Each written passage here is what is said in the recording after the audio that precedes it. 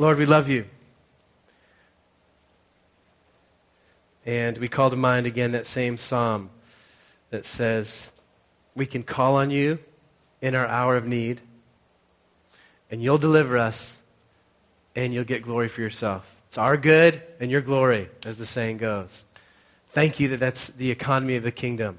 It's our good and your glory. And we thank you for this means of grace called the Word of God. What a gift. We are not left in this world not knowing what you think about things or what your stories are or what you value. There are many mysteries in following you, but what we've needed, you've given us. So we thank you for this means of grace, and we also receive the Spirit. It's Word and Spirit. So we need the Word, and we need it to be combined with faith. And Jesus, you said that you're looking for people who will worship you in spirit and in truth. And so we just say yes to the Word and to the Spirit. Prepare our hearts to hear what you want to do today, we ask. In Jesus' name, amen. Our love for God is most tested when we are in an hour of darkness. Isn't that true? Our love for God is most tested when we're in an hour of darkness. I had a few dark moments this week. Actually, I was telling Kelsey, there are a few days where I was feeling dark, and I said, well, I haven't really felt this bad actually in a while, since about middle of 2014. And part of it was just post-holiday blues. Maybe we encountered that. Part of it was I was sick. Our whole family was sick, and then Monday and Tuesday I was just out. I was just in bed. And this is Kelsey being awesome. She allowed me to be in bed, even brought soup to me, and orange juice. And part of it was New Year's. Honestly, New Year's comes around, and I still have not, I always just feel like there's a party going on that I'm not invited to, like just in general, like in life, and then it just is accentuated at New Year's. There's some dark moments there. But it's in those dark moments where we really, our love for God is tested. And actually, in this kind of dark moment, what came to mind was a quote from Keller. A lot of you know Tim Keller, a pastor in New York City. And he says this, and his this is coming from a church planting manual, so it's more addressed to Christian leaders, but I actually think that this quote is applicable to every single follower of Jesus here. So listen to what he says. He says, Christian leadership, but I would say this, all Christian leaders, or all Christians, in all its aspects, means you have to tell people every day, God is so wonderful. This usually is not something you have to do daily in other walks of life. Again, I would challenge that and say, you believers working and going to school, people are looking to you. But in the ministry, you have to be pointing people in one way or another to God to show his worth and beauty. But seldom will your heart be in a condition to say such a thing with integrity. I might modify that and say, hey, there's some tough days. Maybe some days it's hard to say that. You then have two choices. Either you have to watch your heart far more closely, warming it up continually so you can preach to people what you're practicing. Ooh, ouch. Or you put on a ministerial face and air and become something on the outside that you are not on the inside. So, what do you do when your heart is not warm towards God? What do you do when you're wondering, God, are you wonderful? And I actually want us all to close our eyes for a moment. Okay, I'll do it up here too. Let's close our eyes and just put yourself in your bed, your at night, your thoughts from the day are kind of swirling in there. And I want you to imagine, do you believe that God really can help you in whatever your problem, your issue, or your area of darkness is? And your integrity with yourself really matters. Do you believe that God really can help you in that issue or that problem or that loneliness or whatever that you're facing? Do you think that God wants to help you? You just think about that for a second. Peel off the layers of self-consciousness because we're all looking at each other and just go there for a second.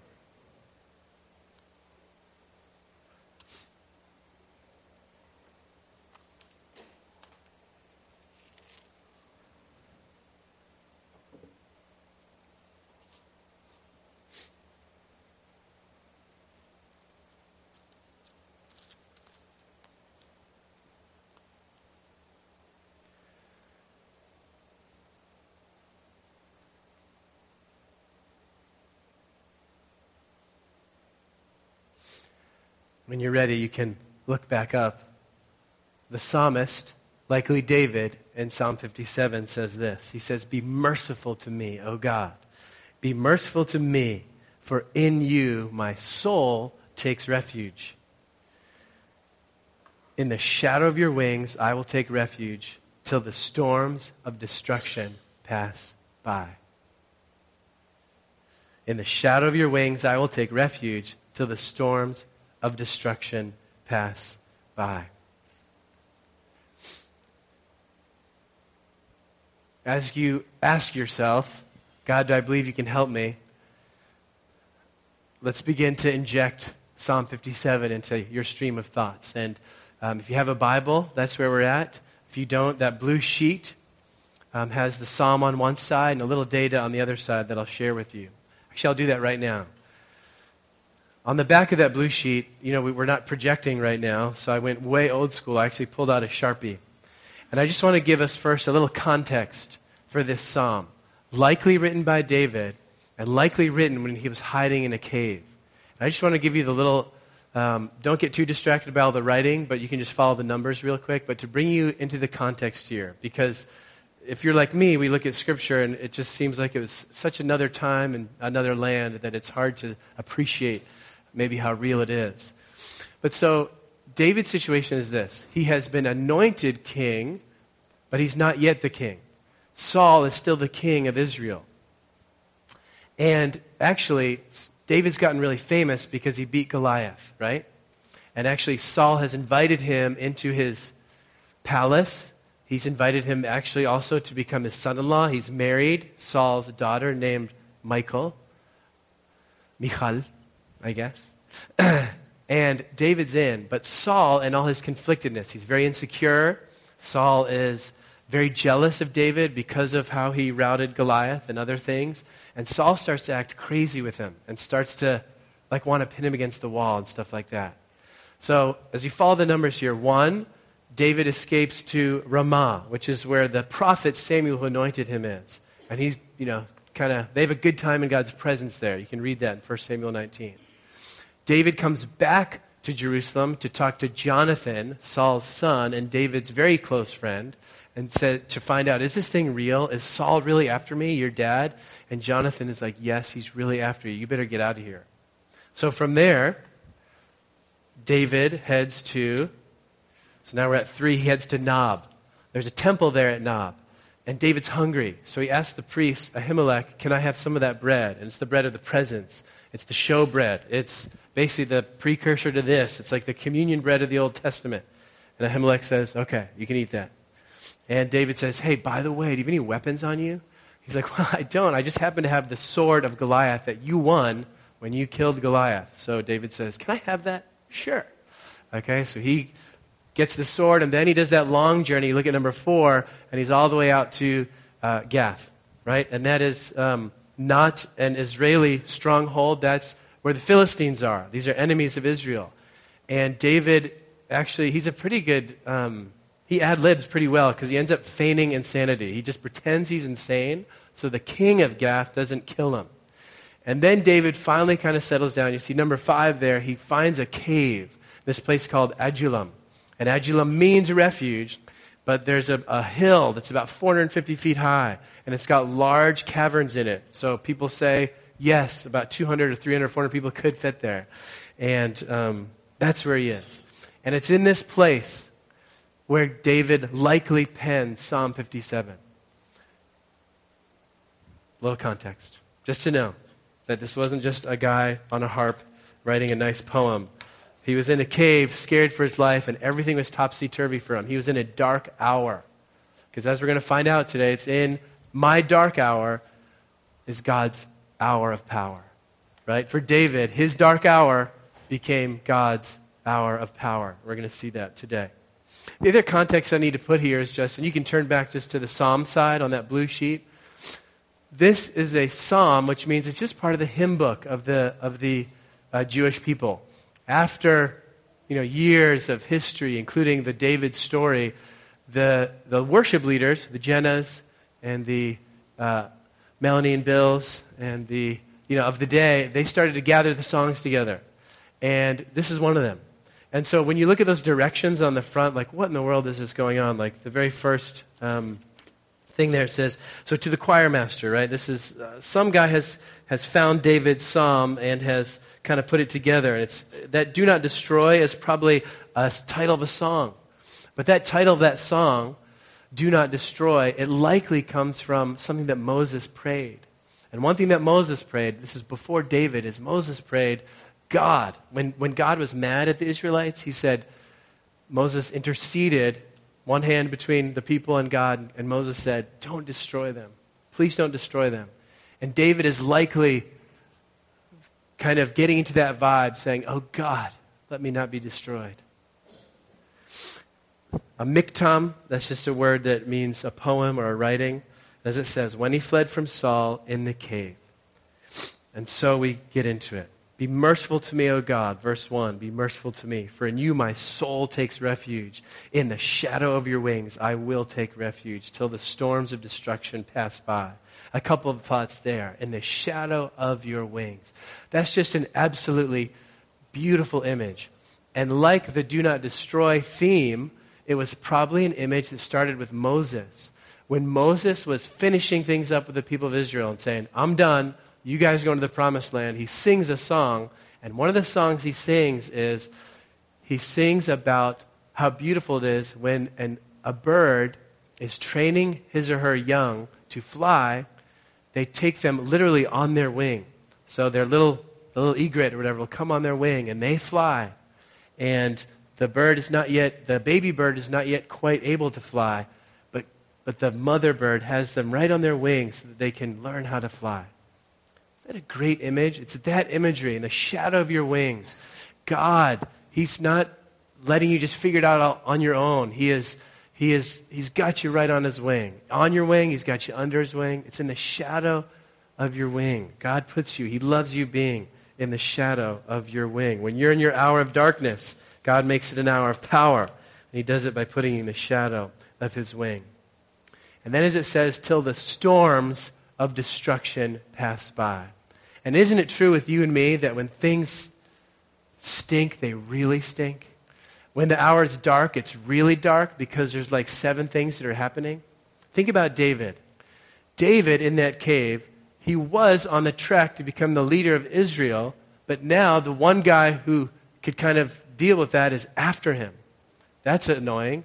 He's got this great friendship with Jonathan, and now that friendship is in jeopardy, or it's getting changed, it's altered, because David's having to flee. And David and Jonathan really had a close relationship, and that must have been hard for him. Third, David is just simply running for his life. Saul's made it clear, I want to kill you. I don't think few of us can relate with that. I don't know if anyone's actually been pursued by someone that angry or upset. And then I wonder what it was like with David's family, and we'll get to that in a little bit. But there's multiple things going on. Isn't that how it works for us? We find out someone in our family is very sick, We yell at our kids, and then we get the heating bill, and it's like, oh my gosh, how are we going to do this? And then the guy cuts you off when you're trying to just merge onto 128 in a normal fashion, and you just can't do it. Right? It all happens at once. And it gets dark, doesn't it? It can get dark pretty quick. And it's in that hour of darkness that God wants to make an hour of power. Okay, it happens. There's multiple storms that come by. Moving on, verses 2 and 3. Let's look at verse 2. I cry out to God Most High, to God who fulfills his purpose for me. We'll just stay there at verse 2. I cry out to God Most High, to God who fulfills his purpose for me. This is actually, to me, probably the most encouraging phrase of the entire psalm. Because no matter what's going on, I've got to guarantee that God is somehow going to make sense of it, right? I cry out to God Most High, and that title for God just means what it says. He's higher. He's up here. We're down here.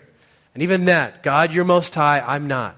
You've got the 10,000-foot view. I don't. I can trust you. In my hour of darkness, you can turn it into an hour of power. I don't feel like it right now, but I trust you that you're God Most High, and I'm not. So you're on top. I'll believe in you. And I love this, David's assurance is, to God who fulfills his purpose for me. God, even though it feels like all these things that I'm trying to get done are not getting done right now, you're going to have your way with me. you are going to do it. It reminds me of what Paul says in Philippians 1:6. Remember what he says? He says, I'm sure of this, that he who began a good work in you will bring it to completion at the day of Christ Jesus. And that word fulfill, God fulfills his purpose for you. It means he's going to bring it to an end. He's going to accomplish it. He's going to perfect it. He's going to execute it. And it even has ties to the word avenge. God is going to avenge the things that the enemy and the world and the flesh and everything are doing against you. God wants to get vengeance on those things, and he will do it. Because I don't know about you, but for me, the thing that adds the dark to the dark is that I start to panic, and the panic is, oh no, without this money, how is this going to happen? Or without this relationship being resolved, how will everything happen that I want to happen? Right? We start to, it's dark already, and then it gets double dark because we think, how is this going to work out? Right? I'm frustrated. I don't see this working out well. But God says, I'm going to fulfill my purpose for you no matter what. And frequently in God's economy, it's I'm going to fulfill this thing actually right through this very challenge, right through this hour of darkness. Watch me turn it into an hour of power. That's how God works. Amen? Okay. How does he do it? Well, let's get to verse 3. This is where it gets fun. Anyone having fun yet? I'm having fun. Okay. I think the word of God is pretty cool. All right. Verse 3, he says, he will send from heaven and save me. He will put to shame he who tramples on me. Selah, which just means pause or interruption. Selah. God will send out his steadfast love and his faithfulness. It seems like a really odd place for a Selah, but it's there in the middle of the thought. Okay. Thank you, writers. He will send from heaven and save me. He will put to shame he who tramples on me. God will send out his steadfast love and his faithfulness. Let's remember things, people. God can do stuff, right? Can God do stuff? He can, and what he does is he sends forth from heaven. He looses from heaven things. And guess what? He can do bad stuff to bad people, and he can do good stuff. Right? He can do bad and good. It's awesome. What I mean is he can do bad stuff to our enemies. He can put to shame those who would swallow us up. That trample picture is a picture of getting swallowed up. And again, when I get panicky, it's because I think, how's this thing going to turn out well? It's too much for me. I'm getting swallowed up by my own darkness. God, what are you going to do? And what he says is, I can send from heaven. I'll loose something somewhere, and I'll deal with things that are going to trample you. Okay? Do you believe that today? Do you believe that God wants to turn your hour of darkness into his hour of power? Because the Word says he can, and we're people of the Word and the Spirit. I remember when Kelsey had gotten in an accident. When we were dating, Kelsey got in an accident. When she was in college, I won't tell you how old I was. So she was in an accident. I came to the scene, actually, to help her.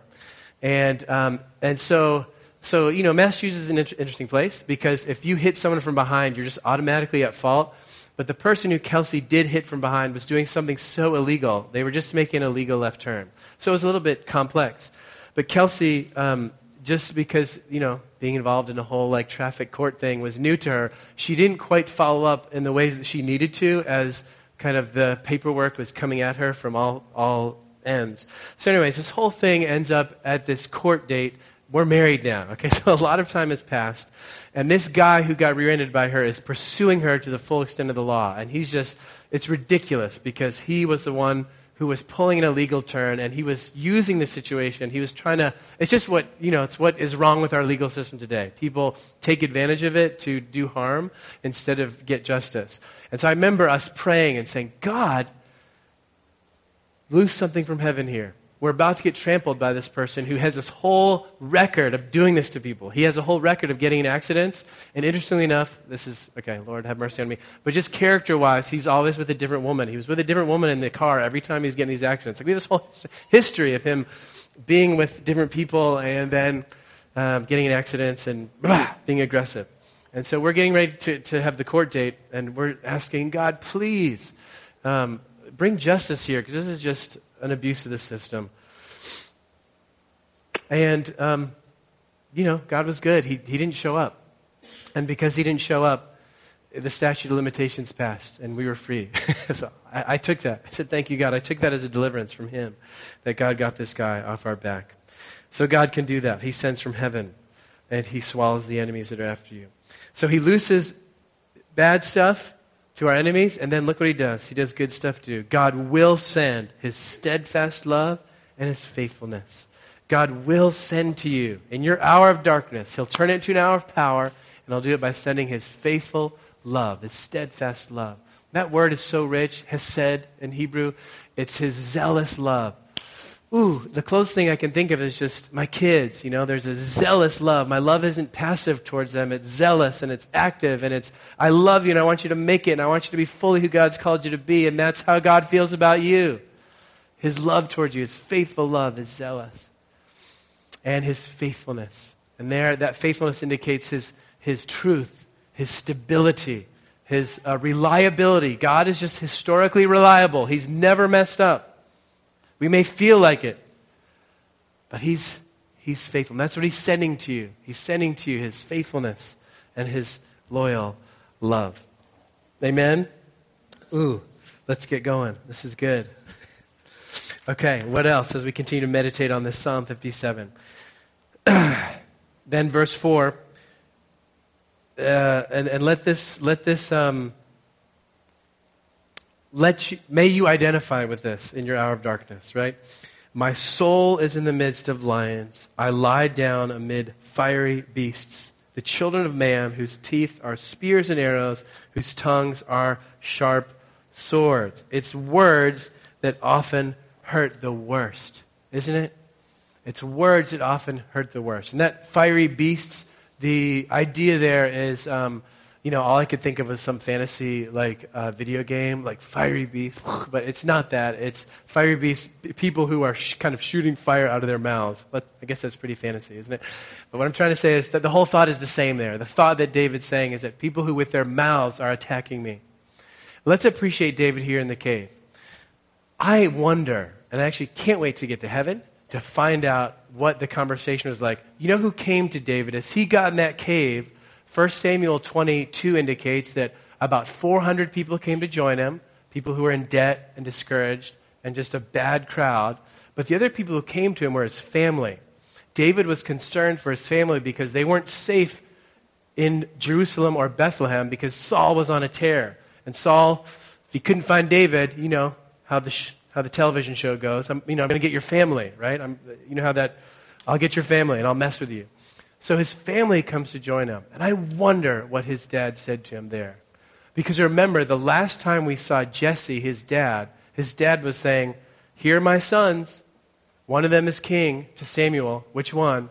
Oh, the worthless one, David, the one in the field. You want to see him too? In other words, Scripture indicates that David's relationship with Jesse wasn't the best father-son relationship. So imagine Dad, Jesse, trekking up to this cave in Adullam. David, what the heck are you doing? I thought you were supposed to be king. And now I'm on the run because what's going on here with you and Saul? Why aren't you pleasing him in the kingdom? What's wrong? Is your music bad? Are you, I can just imagine that conversation. All of a sudden, David's responsible for everyone's welfare, and his dad and mom aren't probably real happy about it. You know what I'm saying? And so there's fiery beasts. There's people with their words attacking. Isn't that how the devil works with you and me? It's someone will just say a side comment and it happens to nail that little insecurity you had, just explodes and becomes a major insecurity. So David acknowledges that. And then, what I think is the most amazing, look at what David says. He'll say this refrain. It's in verse 5. He'll say it again in verse 11. To me, this shows how convinced David is that God wants to turn his hour of darkness into an hour of power of God. And that he says, be exalted, O God, right? Above the heavens. Let your glory be over all the earth. Lord, turn my hour of darkness into your hour of power. And again, this is probably the thing that made David such an awesome candidate for leading Israel, is because David knew something. David knew that God liked to deliver him. Okay, David knew that God enjoyed coming into his hour of darkness and turning it into an hour of power. Do you and I believe that? Right? That's the question we looked at right at the beginning. Do you believe? I don't always believe it. I want to believe it more. Do we believe that God likes to come into our hour of darkness and make it an hour of power? Again, he said it explicitly in Psalm 50, verse 15. It says, this is God speaking, he says, call to me, I'll deliver you, and you'll glorify me. What a great situation. Do we believe it in our heart of hearts? Do we call on God in our hour of darkness, realizing that he does want to turn it into an hour of power? Verse 6 then, let's look at verse 6. And this is kind of the deliverance proper. Somehow God does something here. We're not exactly sure what happened, but David kind of recounts here. Hey, they set a net for my steps. Probably Saul and his followers were trying to get him. My soul was bowed down, right? My heart, my will, my thinking, my mind, my will, my emotions were bowed down, having a hard time. They dug a pit in my way, but they have fallen into it themselves. This is the expression that comes from there, right? That familiar expressions, with a lot of expressions in our language, they come from Scripture. Here's this one, right? They fell into the pit that they dug for themselves. It's unclear exactly what God did in that moment. But I can tell you this, the rest of Samuel says that David's family does find a safe place. And of course, we know the whole story, that David eventually does become the king of Israel. But here's something I want to underline here for us in this moment. And that is that I looked, as exciting as this would be maybe for all of us here, I just looked into some systematic theology books because I was looking for a doctrine. And I was like, is there a doctrine of basically like the triumph of the believer? And in the way that I'll get to right here in a second. And I couldn't find it. I was kind of looking, and there's strong doctrine on us being in Christ and Christ being in us, kind of the hope of glory, just the Christ in us deal. But there's not quite what I was looking for. And this is what I was looking for. I'll tell you. I was looking at Genesis 3, where remember what God says after the fall. He says that of mankind, he says, he shall bruise your head. He's speaking to the devil, the serpent. He says, you're gonna bite our heel, but we'll crush your head, right? Man, humankind, through Jesus, will bruise Satan's head. Psalm 23, what does it say? It says, you prepare a table before me. Where? In Walmart? At McDonald's? No, in the presence of my enemies. Okay, so right in that place, in the hour of darkness, right in that place where you're the most wounded or the most hurt, that's where God's going to set up the banquet, right? And then we get this, the trap that they set, they fell into themselves. And then Paul said it. There's Jenna. She's not there. Where are you? Jenna, you're over there. I love that you reference this verse, because what does Paul say? Paul describes this thorn he's got in his side. And he's totally referencing Judges there. That was the whole thorn in the side reference is when the people of Israel were coming to take the land and they didn't quite get everyone because of their sin. God said, hey, just so you guys know, since you didn't do everything I said, it's going to come back to bite you a little bit. There's going to be a thorn in your side. Paul uses that language to describe his own experience. He says, I prayed 3 times, God, deliver me from this thing, whatever it is. We don't know what the issue is. Paul said, deliver me. And Jesus' response to Paul, as it's recorded in 2 Corinthians, is, my grace is sufficient for you.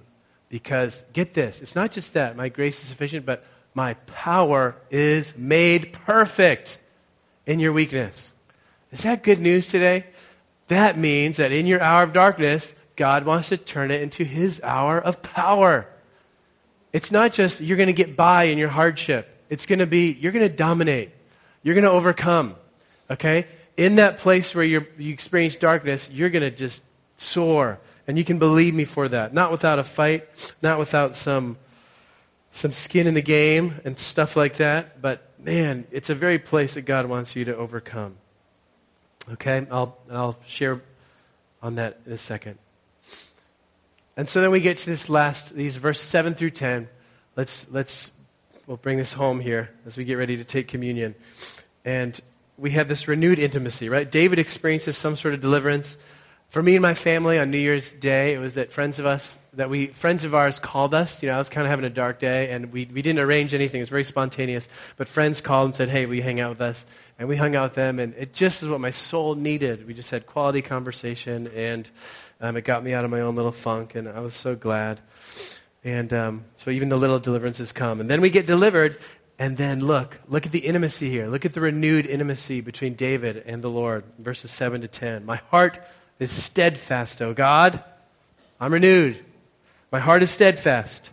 I'll sing. I'll make melody. Awake my glory. It means awake myself. It means awake my kidney and my liver, but that's weird, so ESV doesn't write that. They mean awake like my inner man is kind of the understanding there. When they say words like liver and kidney, they mean the seat of your emotions, because everyone knows we feel with our kidneys, right? Ooh, I love you. You're wonderful. Okay. Anyways, awake, liver, awake my glory, like awake myself, get up. David's pumping himself up. Awake, O harp and lyre, I will awaken the dawn, meaning I'm going to get up and seek you. And I'll awaken the dawn. Dawn's, again, the time of deliverance. We actually talked about it last Sunday because, dawn is when the armies come to invade. So I'm going to awaken the dawn. I'm going to get up, and I'm going to see deliverance. I'm going to watch God deliver me. I will give thanks to you, Lord, among the goyim, among the peoples, the nations. I will sing praises to you among the nations. For your steadfast love is great to the heavens, your faithfulness to the clouds. And then the refrain, be exalted, O God, above the heavens. Let your glory be all over the earth. This renewed intimacy, and it's so awesome. David believes with all of his heart that his hour of darkness is God's hour of power. So, a couple of things that I just want to address before we end, and we've already addressed them a little bit. And the first is, does God really help us in the hour of darkness? Can he really turn my hour of darkness into an hour of power? Again, as I indicated, David did eventually become the king of Israel. God turned his hour of darkness to an hour of power. He ended up from being the chased to being the chaser. He ended up from being the pursued to being the pursuer. God gave great victory to him. We look, of course, to Jesus in his hour of darkness. The crucified one becomes the resurrected one. And as we meditated on during our worship time, he will be the victorious one, right? Jesus is coming back with power and greatness. And I have to say, I think of people, like there's certain stories that come to mind, especially on this new doctrine I'm going to write, somehow of like the believer overcoming right in that spot of weakness. And I think of someone like Chuck Colson.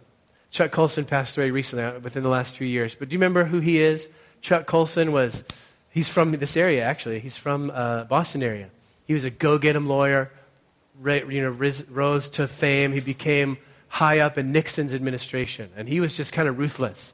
He would bend the law as much as that would bend to get people.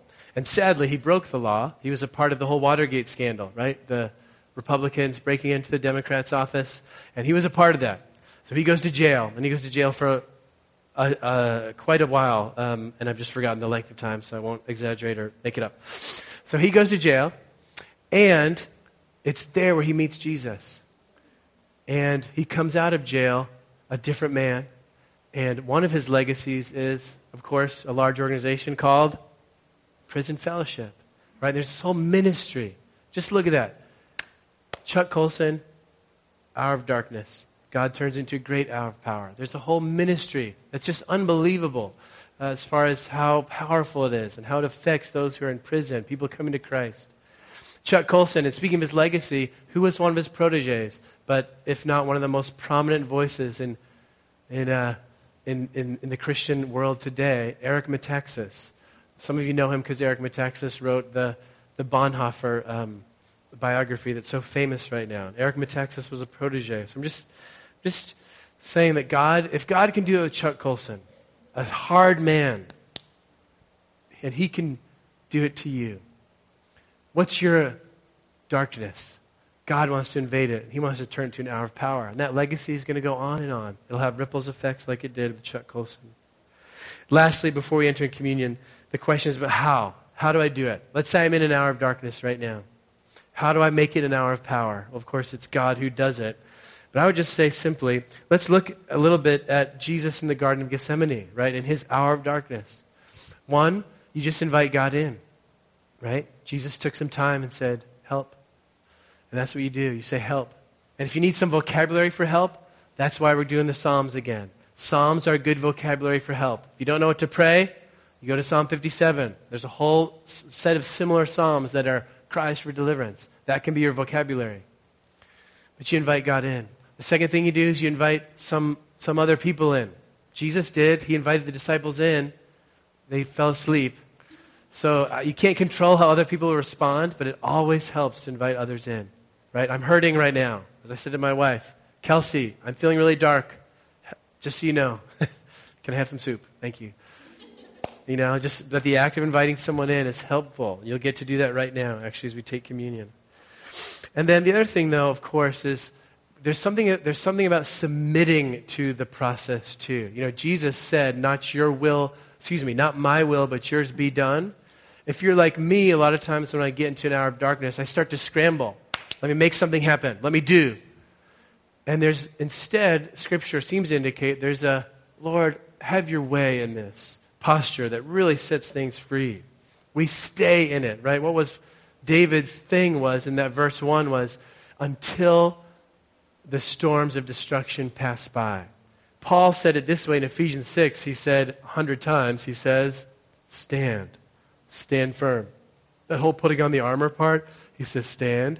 When you've done all, stand. Sometimes you just stay in the darkness, and you stay in, and you invite God in, invite others in, and you say, God, have your way while I'm in this. I trust you to get me out in the right way in the right time.